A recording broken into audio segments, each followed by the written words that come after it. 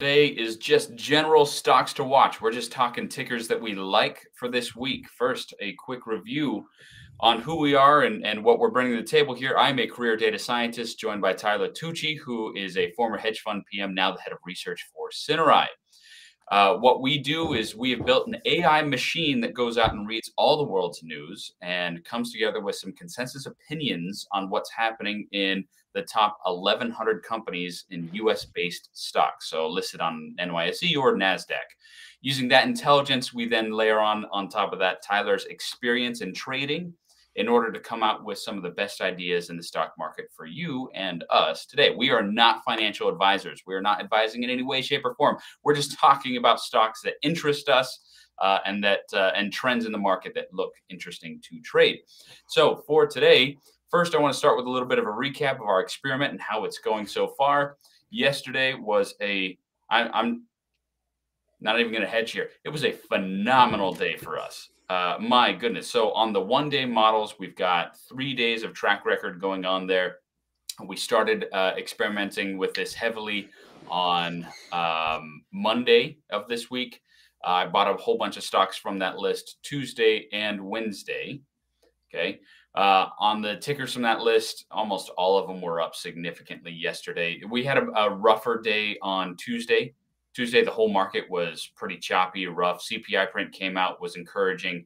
And so we were long on a lot of the right plays there. Ford did great. Teva did great. Taka Pharmaceutical did great. A lot of really good momentum, a lot of those things. There is one that did not do great in a good way. We were short. We had some puts on Bumble. Tyler, what was that? Yeah, Bumble, crumble, tumble. 32 here before the market. Pretty good. That's about a double on our puts. Mission accomplished. Nice call, Eduardo.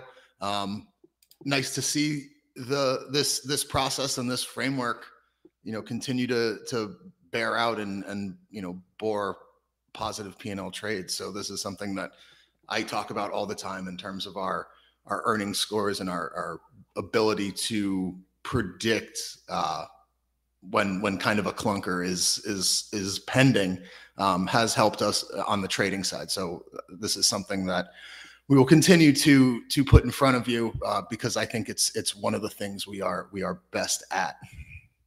So Bumble has been, this is essentially another Rite Aid for us. Phenomenal call. This was pretty good. This was a 16% move in the equity lower in 4 days. I'll take that. Yep. So let's see what it is that admittedly Eduardo found. But I want to point out why this system is doing what it's doing and why it's working. So let's go to a little bit of a screen share here. And what we have here in Folico is the ability to chart out all the news happening around a company and how this is affecting how we're rating the company along 6 different dimensions: competition, earnings power, management, reputation, ESG, and systemic.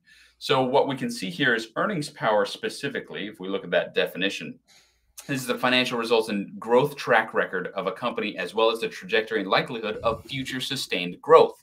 So this is all about the dollars and cents of a company, nothing to do with any fluffy employee or anything like that. This is just pure and simple. How is the money-making machine of this company doing? And so what we see here is an aggregate view from all the credible news journalists writing about Bumble. And we can see here, not a significant slope, but it is a downward slope. But I'll tell you what is significant. The rally from 1843 up to 37.56. So in the space of, what is that, mid-May to mid-August, in the space of 3 months, the stock price doubled. What our earnings power was saying was that it has not earned that doubling. And so what that does is it causes a weight to happen on the price of that stock. And as we're seeing now, it's trading close to 31 now this morning in pre-market. So down 10% in the earnings release. Now we use this specifically around earnings events. So releasing quarterly earnings, annual earnings, and things like that in order to predict whether or not the market has gotten the pricing of this company wrong. Now, so far, we had a bad week. I think it was 2 weeks ago. We had a rough week, and we were catching a lot of beta issues on that, right, Tyler?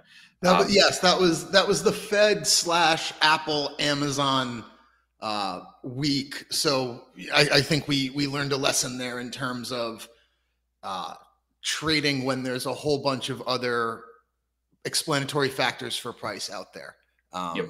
I think some of our calls were decent in terms of what we expected the earnings to be, but the prevailing breezes were they weren't with us because of all the volatility of the week. So it is nice to see and be back on the right side of things.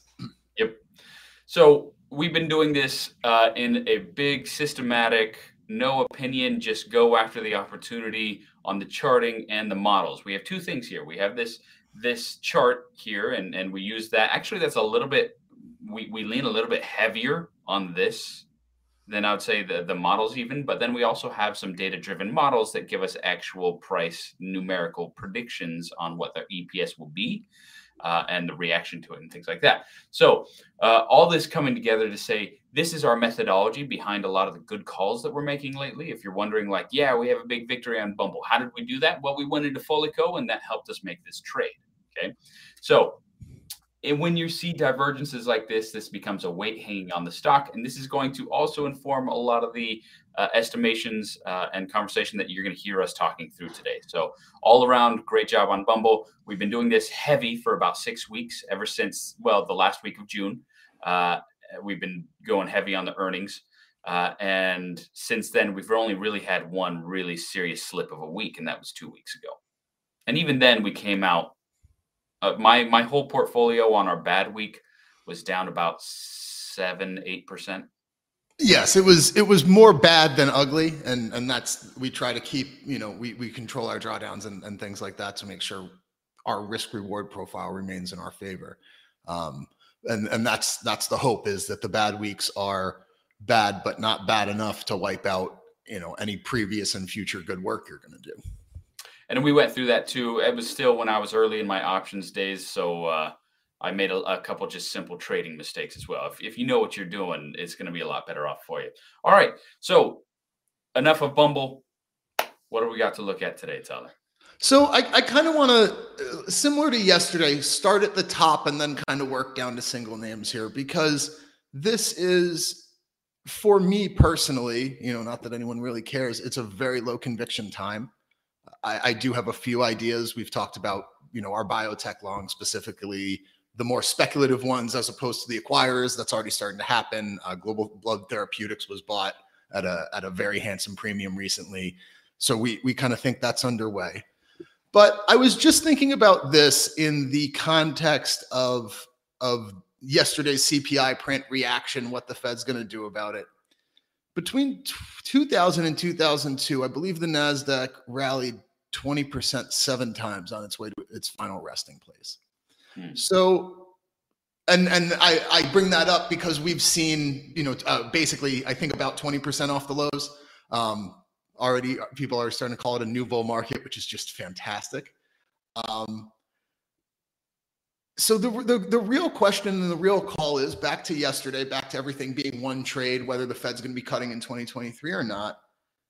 This is the whole question: is this one of the 7 bounces on the way to the NASDAQ's final resting place, or is this it? I mean, there's a fine argument to be made that was it, and we saw the low in June.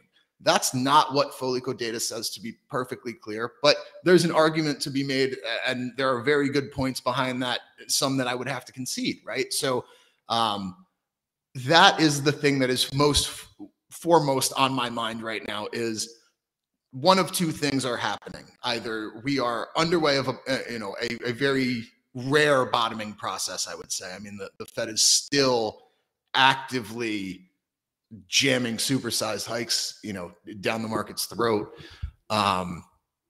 Yield curves inverted. There's a lot of things that have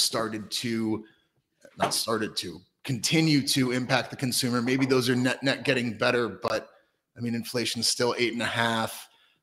Bonds sold off yesterday on a sequentially lower inflation print. Agriculture commodities were higher. So it was very interesting because the only asset that acted like yesterday was good news were equities. I mean, bonds were for sale all day.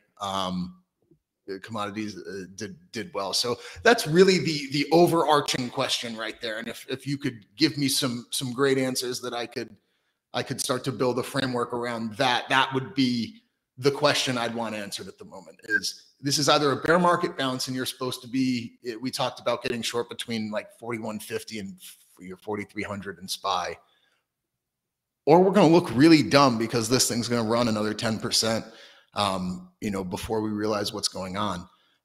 As Travis talked about yesterday, we kind of see everything bottoming in September. So it's not that we think, 2024, 2020, we're going to sell off for 2 or 3 more years, but we do see some pretty nasty forward returns in the next, call it a month and a half to 2 before you really get the real buy level.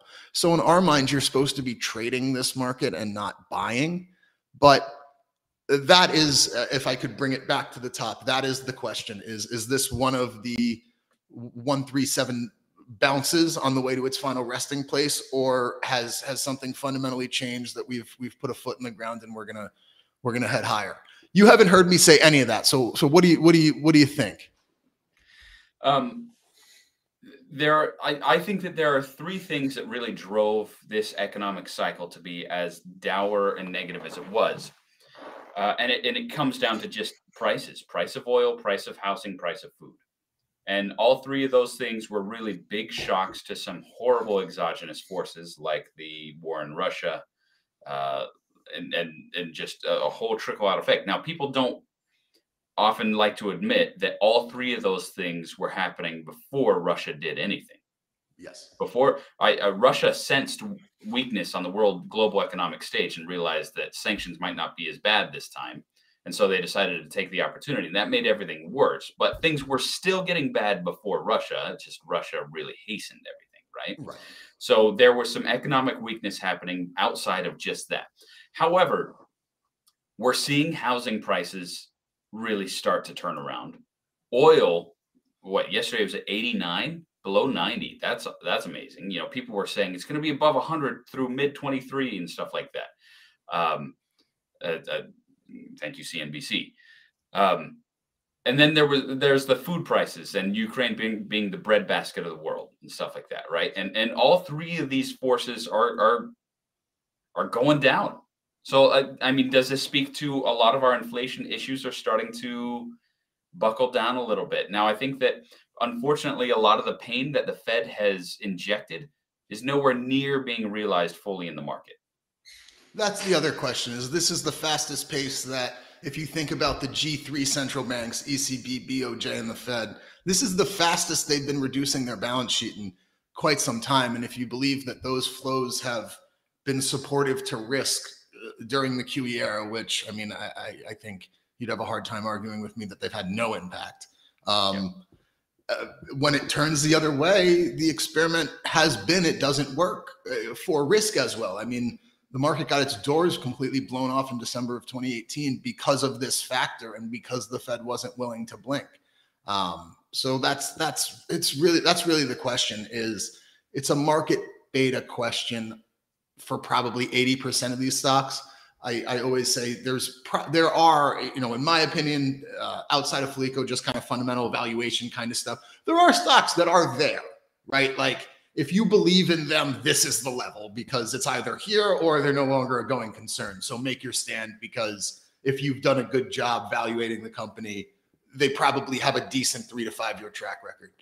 But everything else is just at the mercy of literally March 23, December 23 Eurodollar spread. Really, that's the fate of everything. Is that spread pricing in more cuts, or is it, God forbid, will it start to price even hikes? I mean, I don't think we're going to get there. But this is something I don't understand. Talk to me why that matters.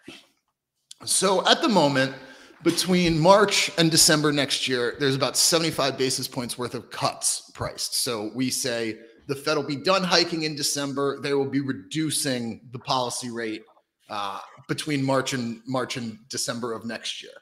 So that would be generally supportive of risk, right? So the discount rate is lower. So on a big picture, the valuation between stocks and bonds allows stocks to have a premium because rates are lower. And it's generally more supportive of financial conditions. Financial conditions loosen as the Fed cuts rates, generally speaking. And as they hike rates, financial conditions tighten. Financial conditions are basically, can you get loans? What is the ease or difficulty of credit? Things that the nuts and bolts of the economy, basically the ease at which cash can flow through it. So if we have cuts and we are basically giving the economy and the market an IV, which effectively is what it is, that's more supportive for risk, as opposed to if the Fed's still hiking in 2023, the market is significantly mispriced. And that is ultimately the question is, do you believe the Fed will blink? When do you believe the Fed will blink? I still don't think we're there yet. I think in the CPI report yesterday, a lot of the drop was airfares, which are pretty correlated to oil prices. So it was like a double feed through. I believe it was the Cleveland Fed. Their trimmed mean inflation actually went higher. So it's well, I'm starting to see the trickle down effect. So it was those three things: energy, housing, food, right? But now that's starting to percolate through the whole rest of the market. Yes. And all the rest of the price. So what do you think of this hypothesis, Tyler? I got a burn when I was young, and it didn't hurt. I didn't realize that's part of the reason why it was a bad burn. It burned all my nerve endings off, and so I didn't know that it was happening. So it got worse, right? It didn't hurt till my nerve endings were healing. It didn't hurt till the actual problem was gone and my body was fixing itself. And I think that's the economy we're in. The unemployment rate is so low right now. The economy, if you ask the average person, like, what recession, right? I don't think we're going to actually feel the pain of this recession till we're on our way out of it. And a lot of those things like employment are starting to hurt from things like higher rates and things like that. So that's my hypothesis. Yeah, I mean, I think that makes a lot of sense, and that kind of goes with my theme of that's kind of how the market is generally. The last experience of a bear market, 2020, we snapped back in 6 months. That's not how that's supposed to work. I mean, it did work, so that is how it's supposed to work. But generally speaking, if you went back, it was artificial though. That's not markets working. That's government policies. But if you anticipate it and made the trade, you still get to keep the money. So that's. So yes, it wasn't. You didn't deduce something. It wasn't a single name. I beat you on my cash flow project. My cash flow predictions were better or whatever. But I mean, that's still the most macro of trades is the change of monetary or fiscal policy. Yeah. But I mean, to that point, now we have people who are holding some of these like high flying growth names that are down 90% off the highs. And it could take 10 years to get back to those highs. I mean, if you look at Intel in 2000, it took until pretty recently to even sniff those levels again. So yeah, our nerve endings are so burned off that anything could happen from here. I think we're more likely to see Intel reverting back to lows of previous, not highs of previous. Oh my goodness, that company has problems. Yeah, that's going to be something. If the CHIPS Act is as forceful as I hope it could be, and Intel is still a bad company after, because I have to imagine that like Intel becomes the new Boeing. I mean, ultimately that didn't work out for the Boeing stock price, but while it was good, the getting was good. It ran to whatever that was, 450 or something before it came back. So like being a covert sovereign or a semi-sovereign is generally not terrible for business. So we'll see what happens on that one. That is the only thing that would make me a buyer of Intel, is if the government's like, listen, same thing, artificial. We're just going to prop you guys up because we need X, Y, and Z, and the American company, so that makes sense. And that is something that I've been thinking about, but generally speaking, yeah, if they have to compete in a natural market, that's a utter disaster for them. Yeah. And when has the government propping up an industry ever worked out poorly for the American taxpayer? Never. Looking at you, railroad industry. Thank you, Amtrak. Anyway, all right. So, but this is stocks to watch. So, what stocks should we be watching? Okay, so there's a couple things. So, instead of taking you into Folico, okay, fine. We'll start with this. So I thought about starting with semis, but I'm going to start with the other thing I'm super annoying about lately. So this is my favorite short. This is informed by technical analysis. This is informed by my view of rotation within a bull and a bear market, and importantly, it's informed by Folico. So, God, this is a great spot to be short at because you know that you're wrong with those 3 levels overhead. I think that's in terms of my favorite idea, a trade I have on ABBV. I own some weekly puts that I started Monday and Tuesday as basically a way to stick my toe in, and then I'm looking to deploy the anchor position, which will be some longer dated puts. I'm looking for probably closer to, and Folico's target is about 120 in 3 months, in a little under 3 months, call it 2.5 months. So we're looking for a pretty good push lower there. And that's, I'm going back to something I have kind of harped on as the growthier names have reached levels that it's tough to justify shorting again. The names I'm looking at here are the names that haven't been knocked over yet. We'll go and we'll look at like healthcare. So for that chart is improving. Basically, it's been dancing along the 200-day moving average, and I'm looking for some resolution in either direction. I think it's going to be down. I'm open to it being up, but those are my 2 favorite short ideas: are healthcare and ABBV. The problem on the long side here is I never feel good about adding after 10 or 15% linear moves. So that's the real problem, is there aren't any stocks that I want to add right here, right now. There are some that I would add back lower. The names that I think are longer term, pure fundamental buys, I already own, and I'm not looking at them. I'll see those guys in 2024, 2025. Those are, I'm looking for 200, 300% upside in the equity, and I'm willing to take as much pain as I need to.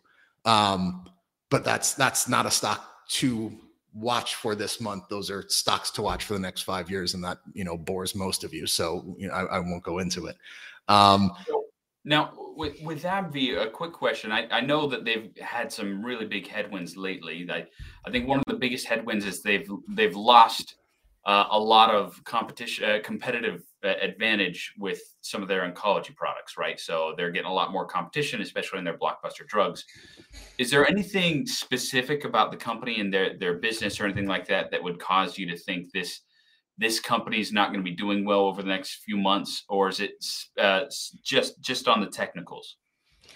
It's more of those 3 things I mentioned. It's, as a technician, I think it should go lower. As a on a relative value cross market evaluation, especially because it's a dividend play as well, so it does have a rate component. I just think this is the right one. At the end of moves, you have to kind of finish taking down the leaders of the previous move. So that would be phase 3. But I will show you, and this is the trick, right? Who cares what I think?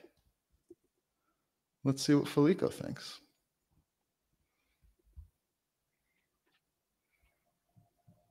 Okay. You love to see it. Problem number 1, declining profitability. Problem number 2, sales growth. Problem number 3, loss of market share. Problem number 4, demand.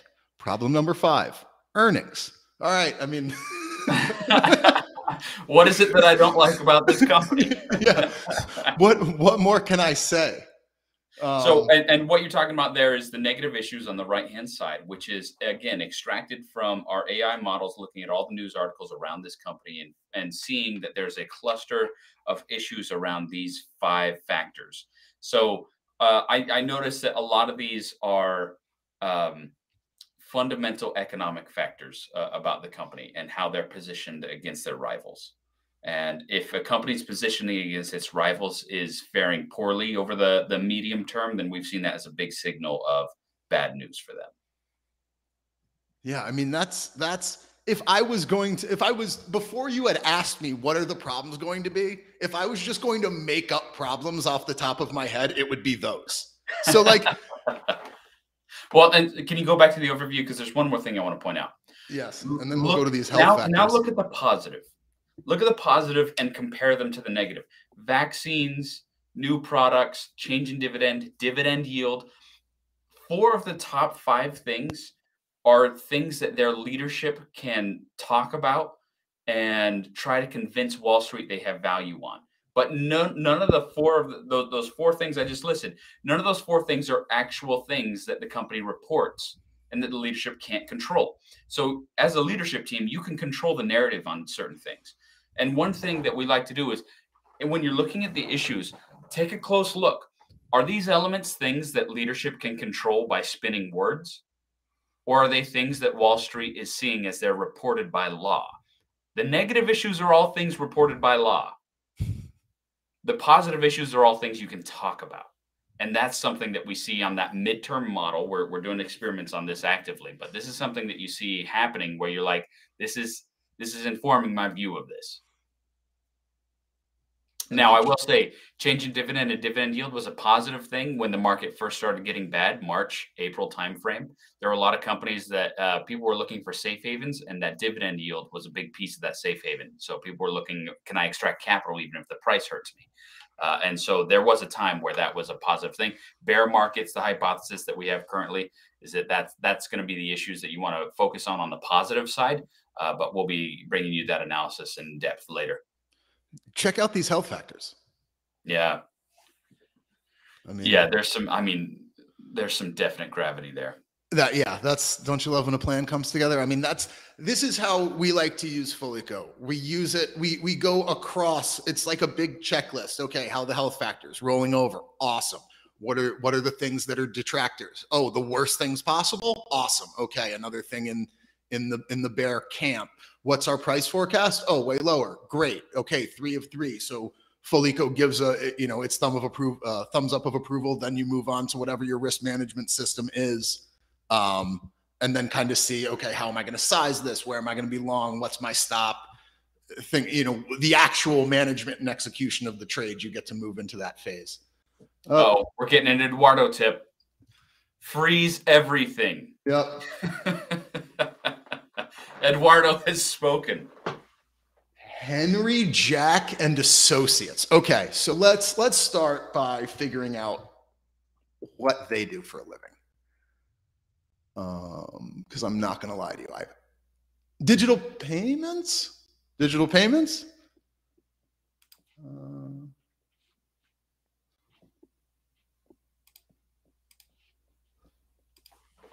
Is this one reporting? This one's reporting in 5 days. Okay. We'll get back to you next week on that one. I need to do some homework in terms of liquidity and the actual nuts and bolts of that stock, i.e., if we're right, will it go down? Or are there other factors that are going to be at play that will supersede our model? But yes, again, nice call, Eduardo. This is exactly what we're looking for. And that one, in my opinion, is slightly almost a photocopy of Bumble. Well, it's even better than Bumble because it's making a right. Bumble was just kind of flat. This is not only low, this is low and accelerating lower with a stock price that's completely run away to the upside. So give me, let's see, what's today? I promise I will cover that one next Monday or Tuesday, whenever we do our earnings call. That will definitely be one I include.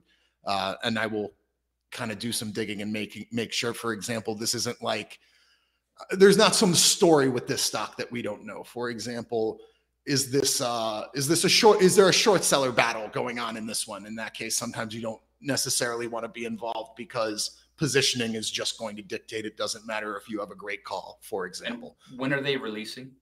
5 days. So that'll be next Tuesday. So we'll cover it on Monday. Monday. Okay, great.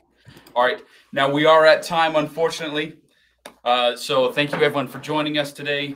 This has been Folico Live. We're talking through the tickers that we like. Today we talked a lot more about macro environment and what the ideal kind of positioning elements would be. But join us again next week. We're going to be talking through another round of earnings. Jack Henry clearly on the docket to talk through. So thank you everyone for joining, and we'll see you next week. We are on Monday through Thursday, 8:30 a.m. Eastern time. And thank you for joining.